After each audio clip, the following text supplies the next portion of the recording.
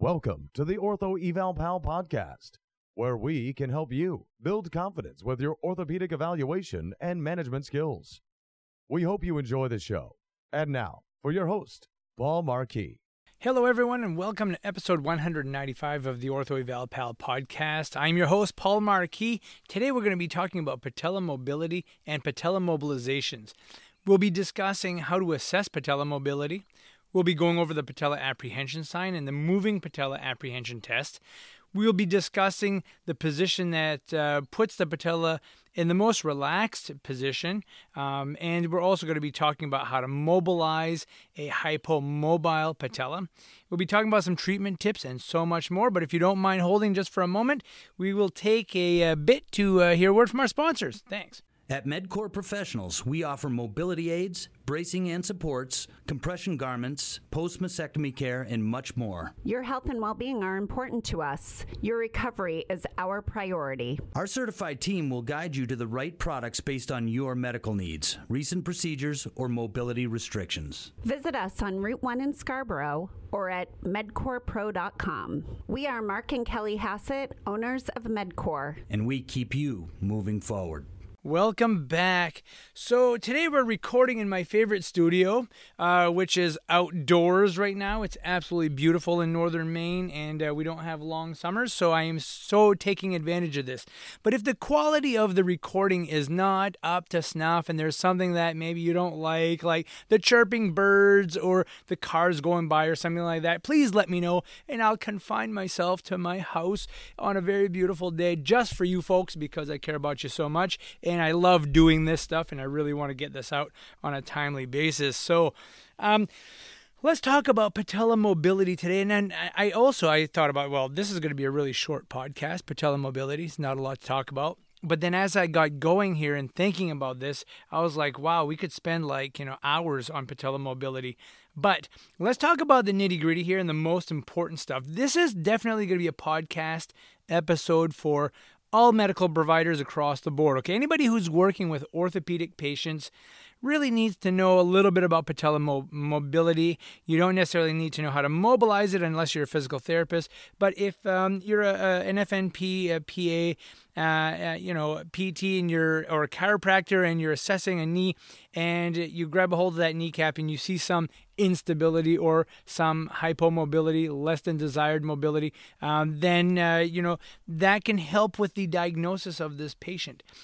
So let's start with a little anatomy here. The patella is a sesamoid bone, okay? And it's the biggest sesamoid bone in the body. You've got a couple underneath the toes also. And that patella resides in your quadricep tendon, okay? It sits in that femoral groove.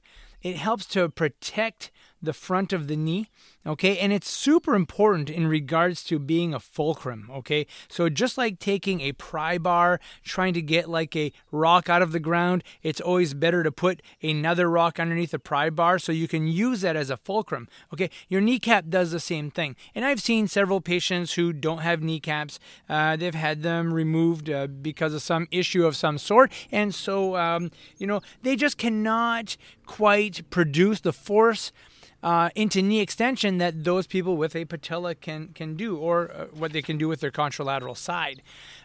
So as far as movement of the patella, it moves superiorly and inferiorly the most, and a little bit less medially and laterally, okay? And why is that? Well, that patella sits in that femoral groove, and some people inherently have a very shallow groove there. They're born that way, so they may always have this hypermobile patella, okay? But when you're assessing the patella and the patellofemoral joint, make sure you put that knee in full extension, okay? Because once you pass the 30-degree mark into flexion, the kneecap starts to sit into that femoral groove, and it's more stabilized, and it's just harder to move because you just have this bony buttress on the medial and lateral side, okay? So you're just pushing bone against bone, and it really doesn't give you a good assessment of the soft tissues, all right? So some people naturally have hypermobility, and some people are naturally tight and have very little patellar mobility.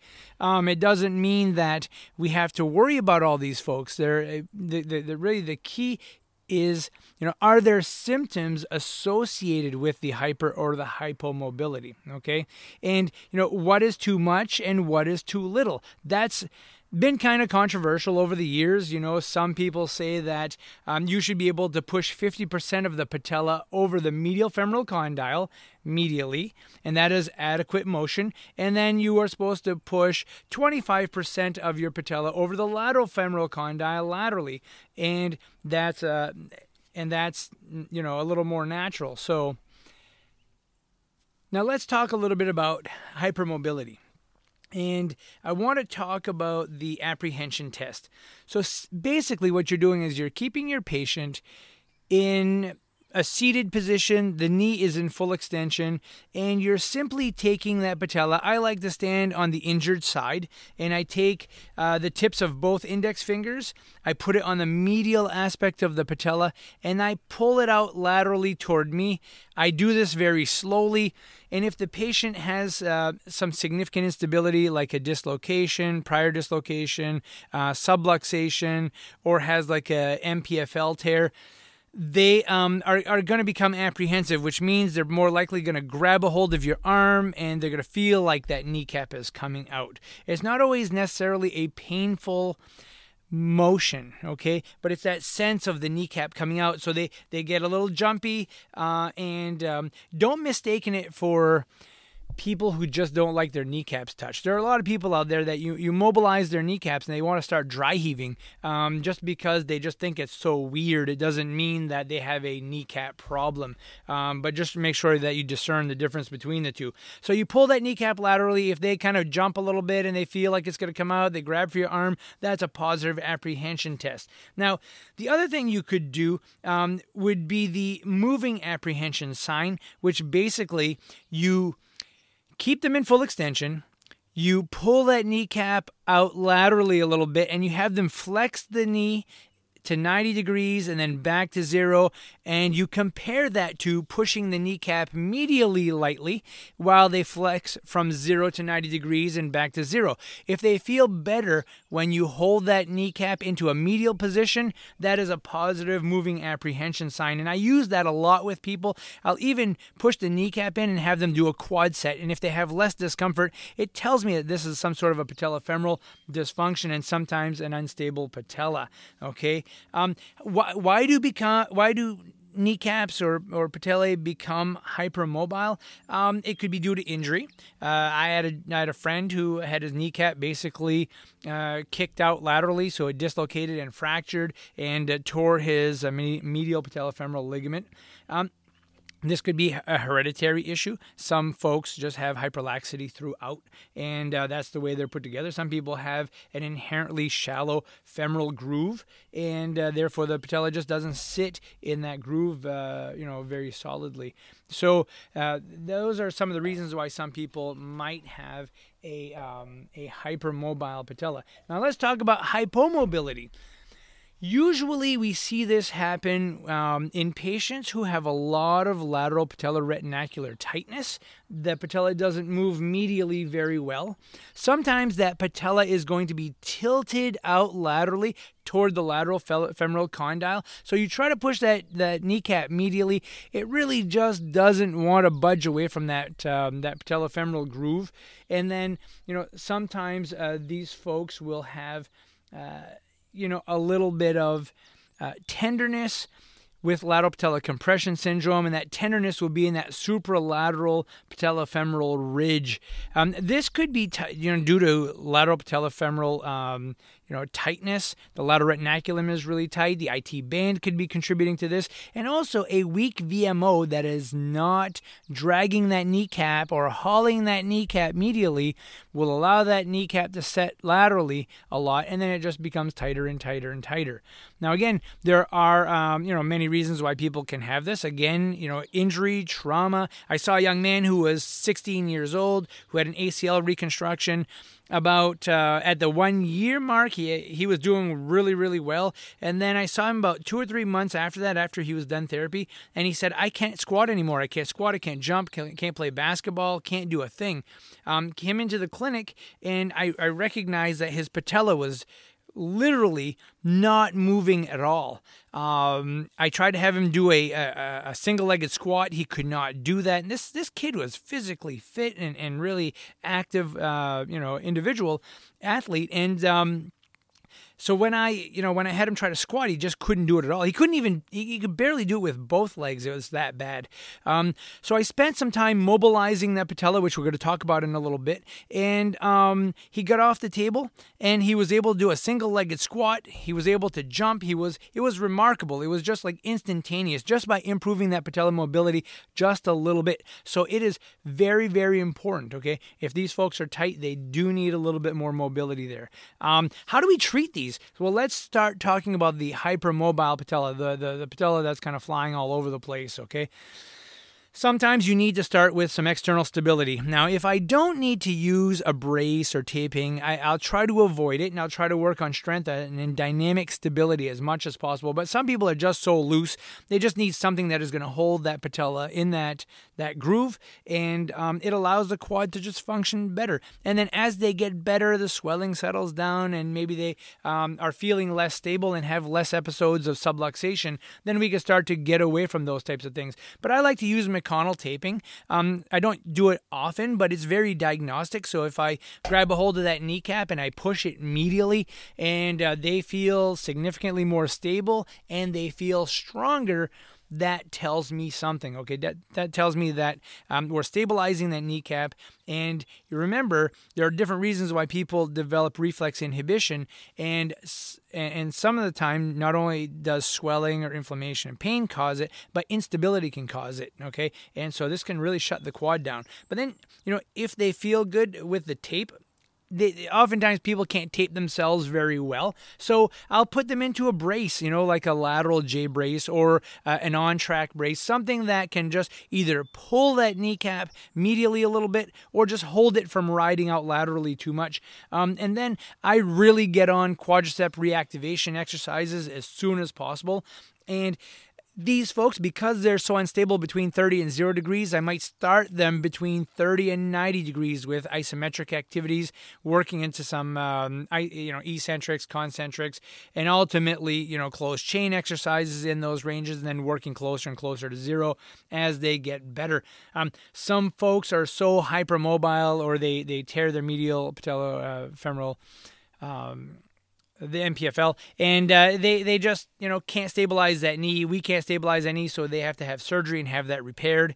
And that is always kind of like the last resort, but that can be very beneficial. We've seen some people do really well after that.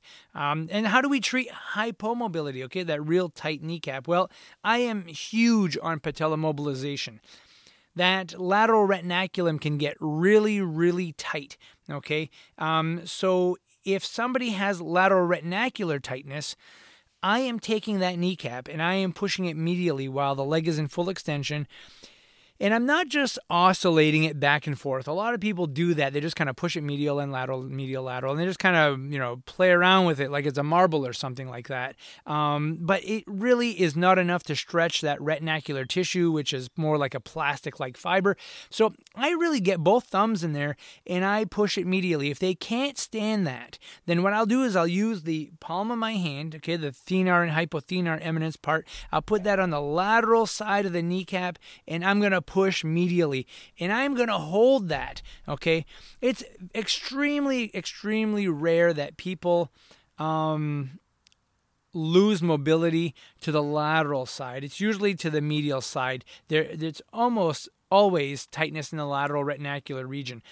So I'm always mobilizing them medially, and I'm putting some pressure on that. I'm really getting a nice low-load, long-duration stretch. I'm holding for 30 seconds and then relaxing. I might precede it with a little heat or ultrasound to that lateral retinaculum, and then I'll do some nice long stretching with them.